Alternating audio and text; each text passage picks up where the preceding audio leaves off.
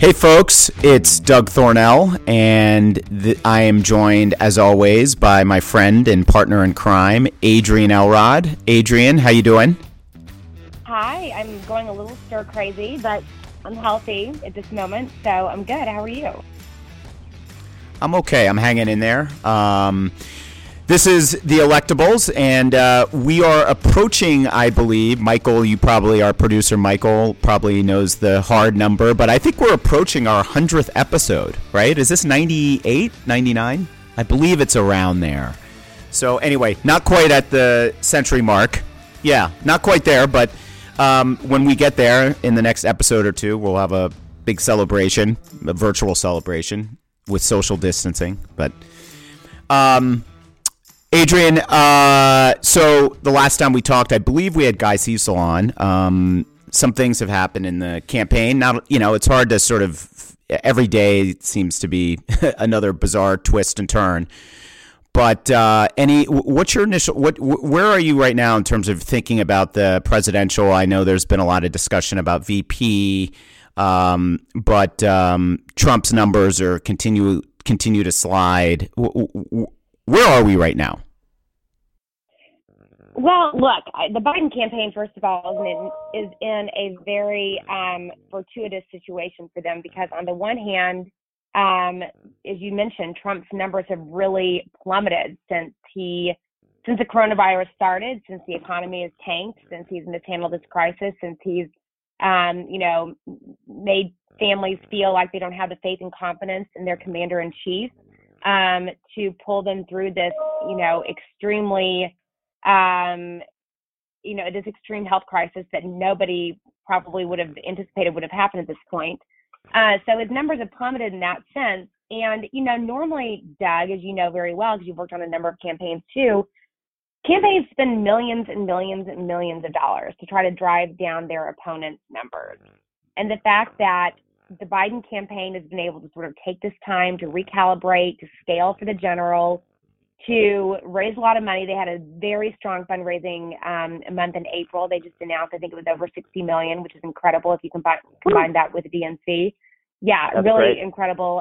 They were just short of the Trump campaign and the RNC, but the point is the Biden campaign is certainly raising the necessary funds and will continue to do so to remain competitive with Trump and his fundraising going into the fall this year. So the point is, this has been a good time for Biden's campaign to sit back, raise some money, scale appropriately for the final stretch of the campaign.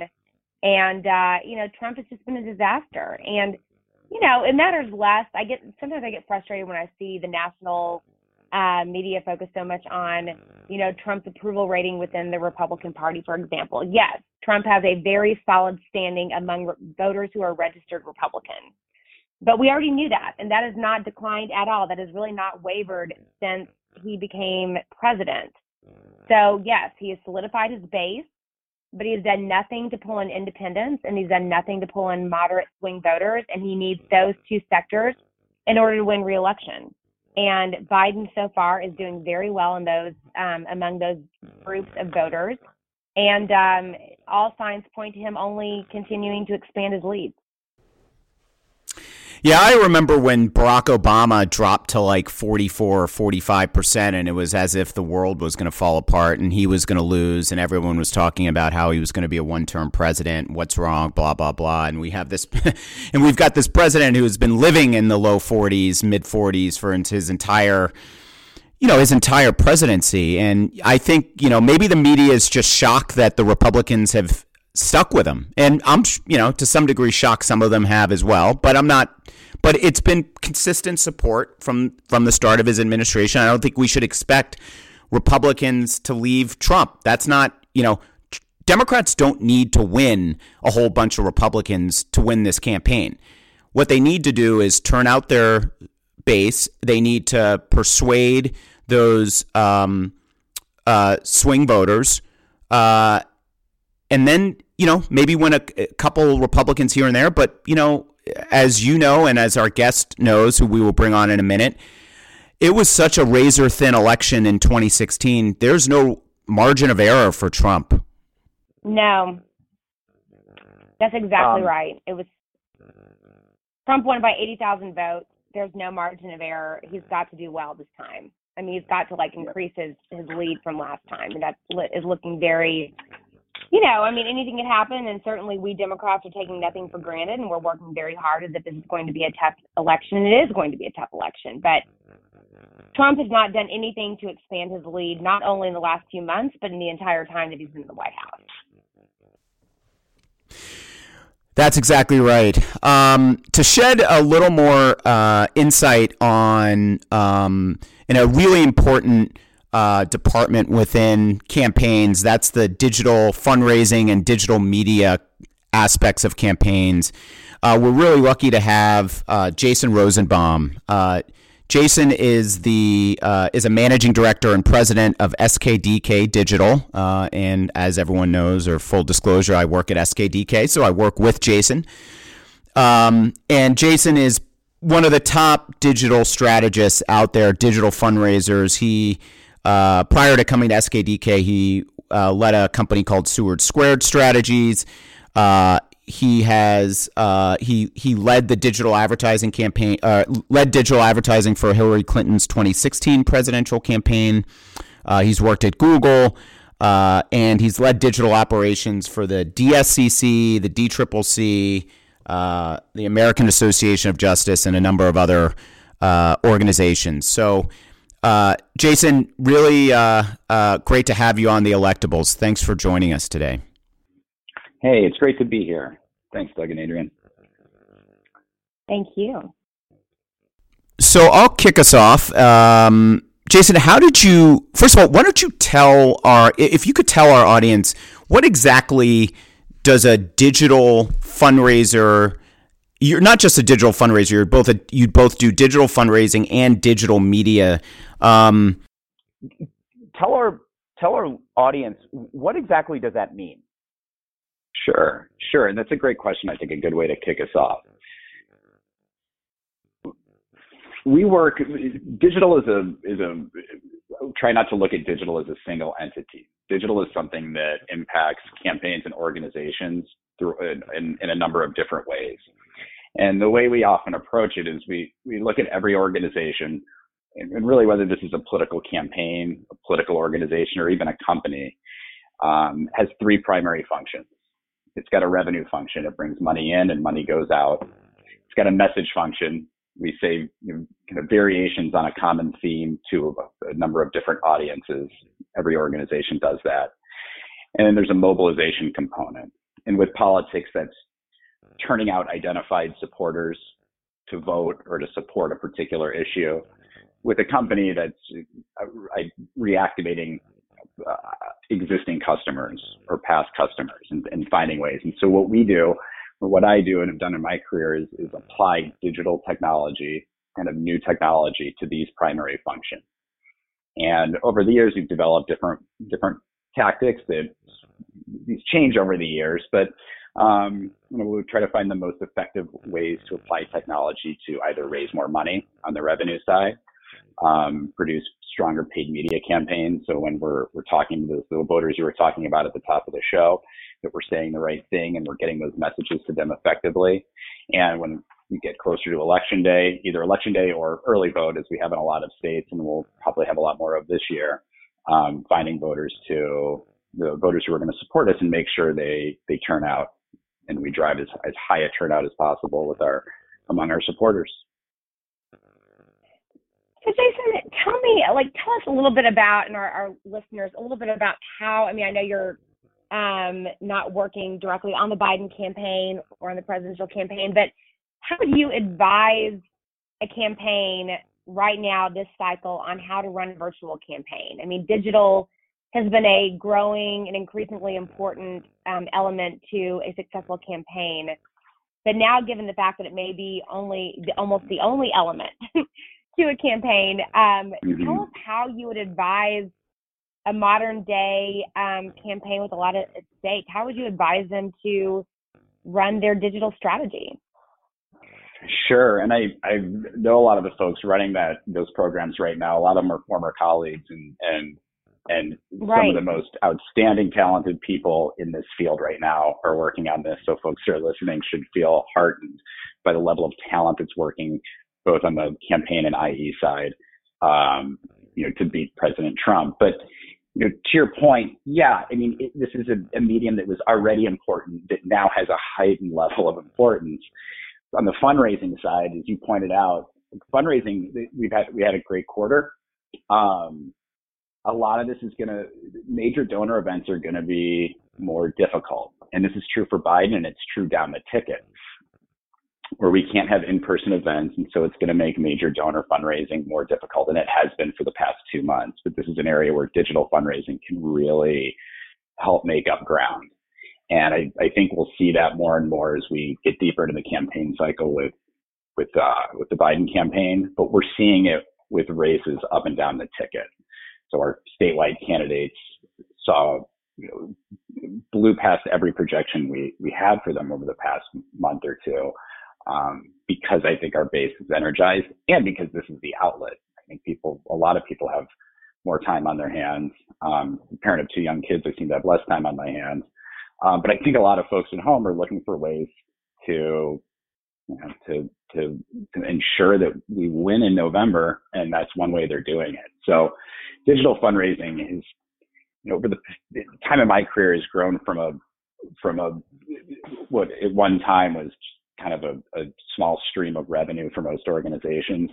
In that time has grown into one of the major legs of revenue for most political campaigns and organizations to where we are right now, where it is absolutely critical to maximize every penny that you can bring in, right? And on the message side, Doug pointed out also at the top of the show here, there's a very slim, persuadable audience, a very slim swath of the electorate that as long as we turn our base out, that slim piece of the electorate is going to decide who wins this election, and it's in a handful of states.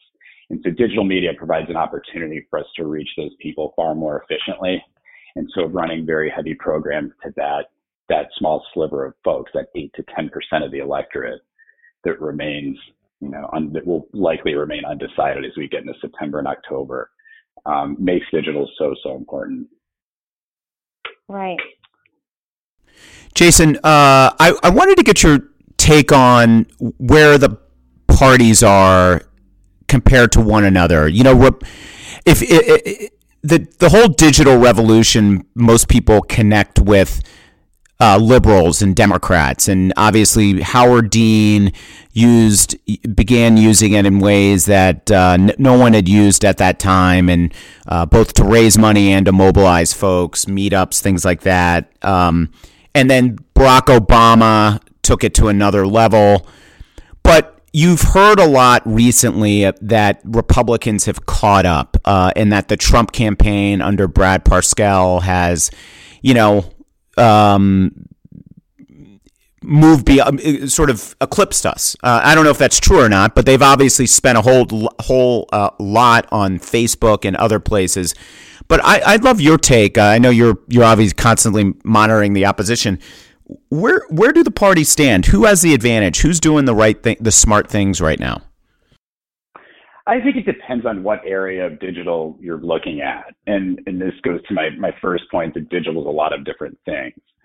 And I think we hear a lot of talk about what really amounts to President Trump's effectiveness on what we call organic social. And when I say organic social, that is the public-facing social media properties of a campaign. So the public-facing Facebook page, the Twitter page, the Twitter feed.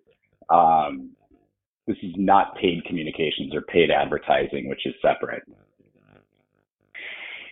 President Trump has Donald Trump has a built-in advantage when we talk about organic social media. The technology platforms heavily favor content that is outrageous, heavily favor content that gets clicks and likes and shares.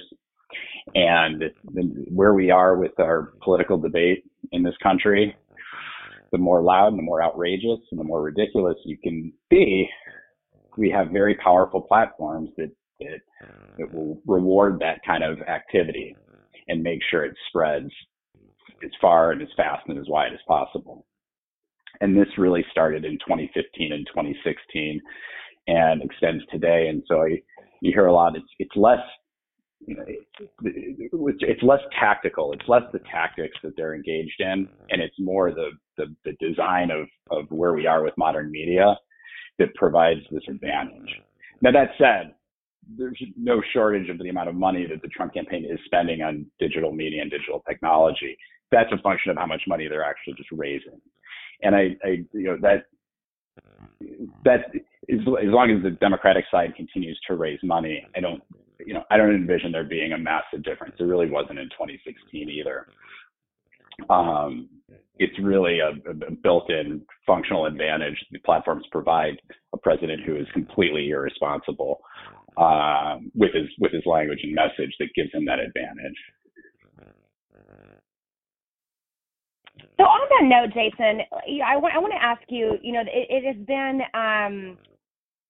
clearly it's recognized that Donald Trump uses social media to his advantage, but he also does so in a way that is very distasteful to a lot of voters by saying outlandish things on Twitter, by using his official White House Twitter account, for example, to make sexist, derogatory comments, to degrade people. I mean, he basically, sounds like a bitter high school kid who, is trying to bully his classmates on Twitter every day. But at the same time, because of that, he is able to get more attention. He's able to get more shares. He's able to, take advantage of social media platforms to the point that you just made by being overly sensational and using that to drive news. How can Democrats compete with that if we're not willing to go that low, if we're not willing to be to sink to that level? I know David Plouffe and David Axelrod recently wrote a really compelling op-ed in the New York Times about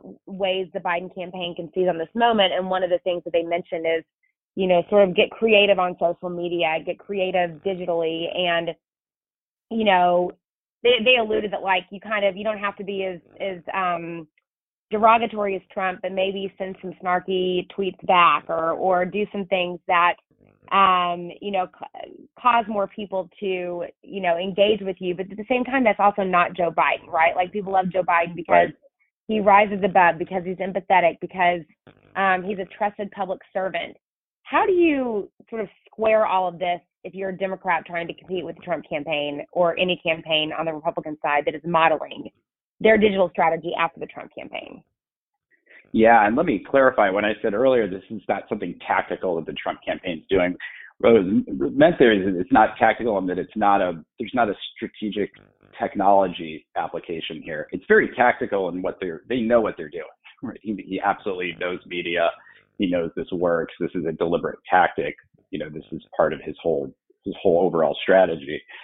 And look, I think you have to step back and look at how effective is this really, and is this a path that we need to follow? Look, you pointed out at the top of the show too, Adrian, his support among hardcore Republicans remains high. It has been since 2015. It remains so today. He's got a lock on roughly 30 to 35% of the voting population. We're not going to crack into that. A vast proportion of the people that are following and liking and sharing that comment are those 30 to 35% of people that we're not going to get anyway. And to your point, right. No, that isn't Joe Biden. And so, we should be careful of falling into another candidate's playbook. That's their playbook. And that doesn't mean, we're soft or, we're not fighting hard enough. We should focus our resources on where it's going to make a difference. Mobilizing our base is really important. I personally think that's a major part of our campaign strategy, but I believe that's going to happen, and focusing our resources on the 8 to 10% of voters who have yet to make up their mind and probably won't make up their mind right up until the time they're going to make that vote, whether that's early vote or on election day, and making sure we focus resources on that piece of the electorate is, to me, by far the more important than who has more likes and shares. And I know you won't, those aren't the stories we read in the New York Times, the Washington Post.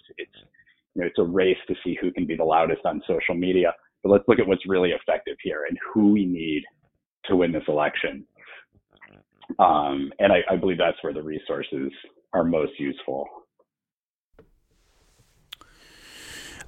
Jason, you've been, you're not affiliated with the Biden campaign directly, although you and I work at a firm that does work with Joe Biden's campaign.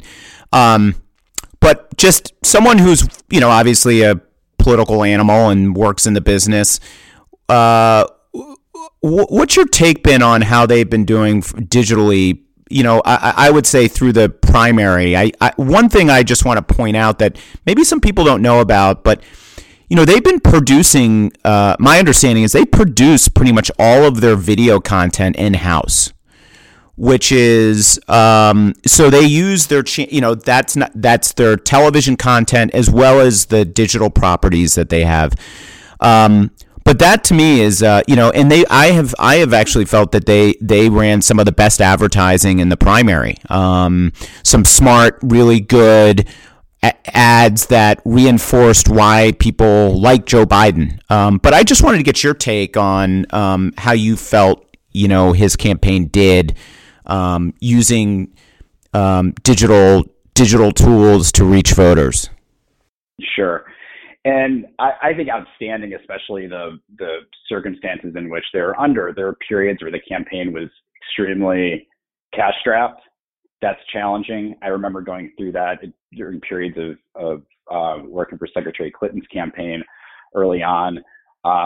It's extremely challenging when you're budget limited, and that this work is labor intensive. It requires videographers, video editors, production people.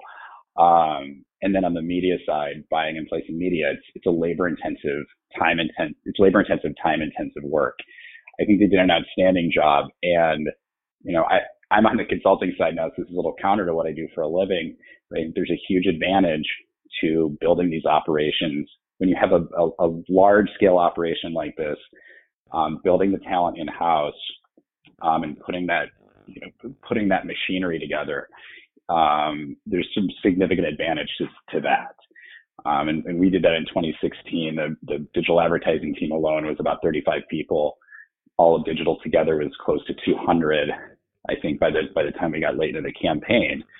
There's some real advantages there with quality control, your ability to produce products in-house. There's I would say less lag time between going back and forth with external partners. We relied on a lot of partners, external partners, but we had a substantial piece of that in-house. And I think that's a worthwhile model, and I think that the folks that are executing it quite well. What's your sense of where are we with text messaging?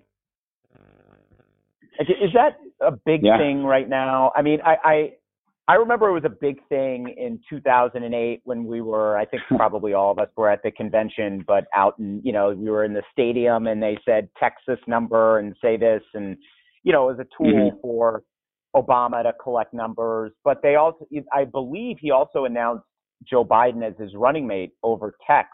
Text message. Sure. Yeah. So but you don't hear a lot about it right now. And so I'm just curious, where are we with that? Yeah, it's interesting. Around 2008 and 2009, text messaging was a bit ahead of its time. We did, and I ran a program at the DSCC where we tried to build a mobile messaging program. And I think it's true today as it was then. It's very beneficial for larger organizations, but in the last few years, that started to change. And we've started to use SMS on the revenue side, where it's become a cost-efficient tool to raise money. There were some financial obstacles in trying to make a program revenue positive 6, 7, 8 years ago. Some of those barriers have come down. Barriers for entry have come down, and so we supplement almost all of our programs with some form of SMS fundraising. So on the revenue side, text has come a long way. On the message and turnout side, there's a lot that we can do reaching voters one-to-one with mobile messaging. And you may not hear people talk about it, but it very much is growing as a persuasion and turnout tool, because there's some technologies that allow us to reach voters, folks that we know and have identified as likely voters, and can reach those with messages and with text communications. And so you'll see more of that every cycle, but it's grown into a main piece of most persuasion programs. So whereas we used it 10 years ago for kind of a big announcement and it was used as kind of an acquisition tool, we're now using it to actually raise money. We're using it to persuade large blocks of voters, like we're, hundreds of thousands of voters at a time. And it's like with anything, the cost, some of the barriers for entry with cost have come down and the technology's gotten better. It's allowed us to reach a larger number of people who we can identify in a voter file to send a message to. So Jason, one of the biggest challenges that I think all candidates have every cycle, this is not just akin to Democrats and Republicans across the board, up and down the ballot, is how to reach younger voters and how to ensure that they will turn out to vote. What have you noticed in terms of the trends? Like, what are the platforms that, I don't know, voters between the ages of 18 and 25 are looking at? Like, what's the best way or combination of ways to use digital tactics to reach these voters these days? Are they on Snapchat? Are they on Instagram? I know that they all think Facebook is like super ancient, which, I kind of get, but right. How do you run a strategy to try to reach these voters? It's challenging. The one thing that we do know is you cannot reach people. You cannot reach, let alone 18 to 24-year-olds, but voters under 40 are extremely difficult to reach through broadcast TV, broadcast and cable TV. And so we have to find these other outlets. And we've, I've been involved in a number of studies that have just shown this over and over again. Folks under 40 are very, very difficult to reach through the way that we reach voters, say over 60. There's no one magic platform. In fact, I think the data shows most younger people actually are on fewer platforms. I had a staff person that joked with me one time. He said, I'm Gen Z. I go to like 2 websites. Because they just don't use the internet in the way that we did when we came up. We can go to 2 websites. So look, it's a combination. You have to diversify your media strategy. It's got to be across and you've got to think outside just mobile. You've got to think just outside you got to think outside the smartphone, outside the laptop. You think about out of home. We ran in 2016 ads in college bookstores, the TV screens on college bookstores on every major campus in a battleground state, right? You have to think about media as a single thread that runs through people's lives. And our objective is to reach people as many times throughout their day as we can. And it's counter to how we've thought about media, even a decade ago, where it was one time a single screen, and then we got to this multiple screen. Now we try to think about it as people consume media throughout their day, because it's really an endless thing, right? People get up in the morning and they start to consume media. How do we reach them and then throughout their day? So there's no single platform. Of course, Snapchat and these new platforms crop up every few years. But we have to identify where the eyes are and put your ads in a lot of different places. Jason, we're approaching the end of the interview. I want to ask you one last question and let Elrod follow up. But real quick, where are we going to be in, say, 5 years in terms of the industry? You talked about how we're moving now to, sort of an integrated approach to media. Whereas, say for the last 10 years, there was digital media firms and television firms. And, I think we're starting to see that line blur more because people are being screen agnostic, and it's all about, going to where the audience is. And if that's on a handheld device, or if that's on your laptop, or if that's on OTT, or if that's TV, you should have content that is consistent and reinforces your overall message. So I'm just curious, where do you think what are some trends or new things that you think, that are going to change the way we are doing things in just in say 5-10 years? Right.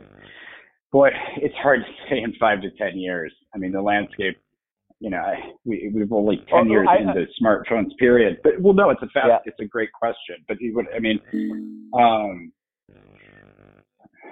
look, the time that we spend in front of screens is probably not going to go down over the next 5 years.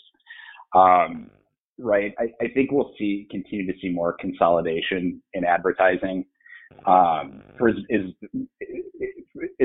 Things have grown more fragmented in the media environment. That is, people consume media in a lot more places. The outlets in which we run advertising is actually decreased, and that's Google and Facebook have continued to purchase and own. They now own a much greater share of the advertising ecosystem, the places where we put advertising. I think that'll continue.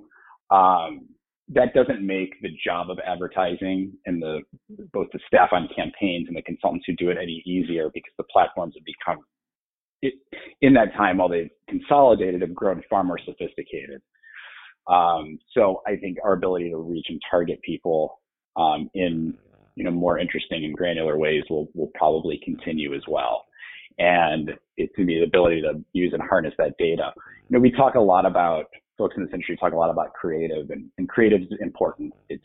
When we think about paid media, there's three things. There's targeting, there's targeting, who we're going to reach, there's the media plan, the media planning itself, where we're putting the ads, and then there's the creative, right? And we spend a lot of time on creative, and that's a conversation that most folks like to have. We probably don't talk enough about the other two, and that is how we do our targeting, how we identify the people we're going to spend money reaching. And then the probably least talked about, but I think probably the most important, is the planning piece and where we're putting the advertising.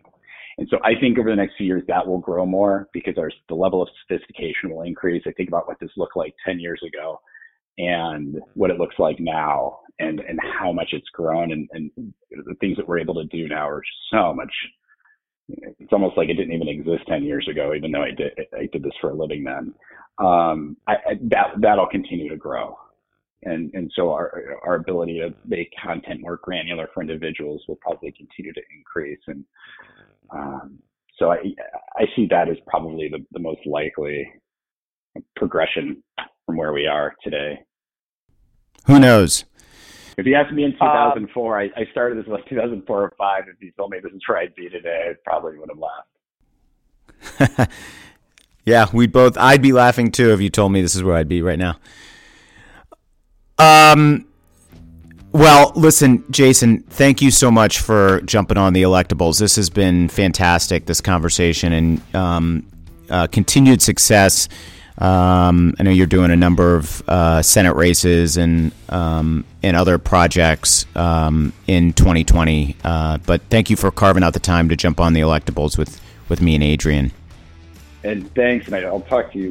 We talk a lot, Doug. It was great to reconnect, and let's win. A lot of work to do. Yeah. Let's win. Okay. Well, for my partner in crime, Adrian Elrod, this is Doug Thornell. This has been the Electables, and we will catch you next time.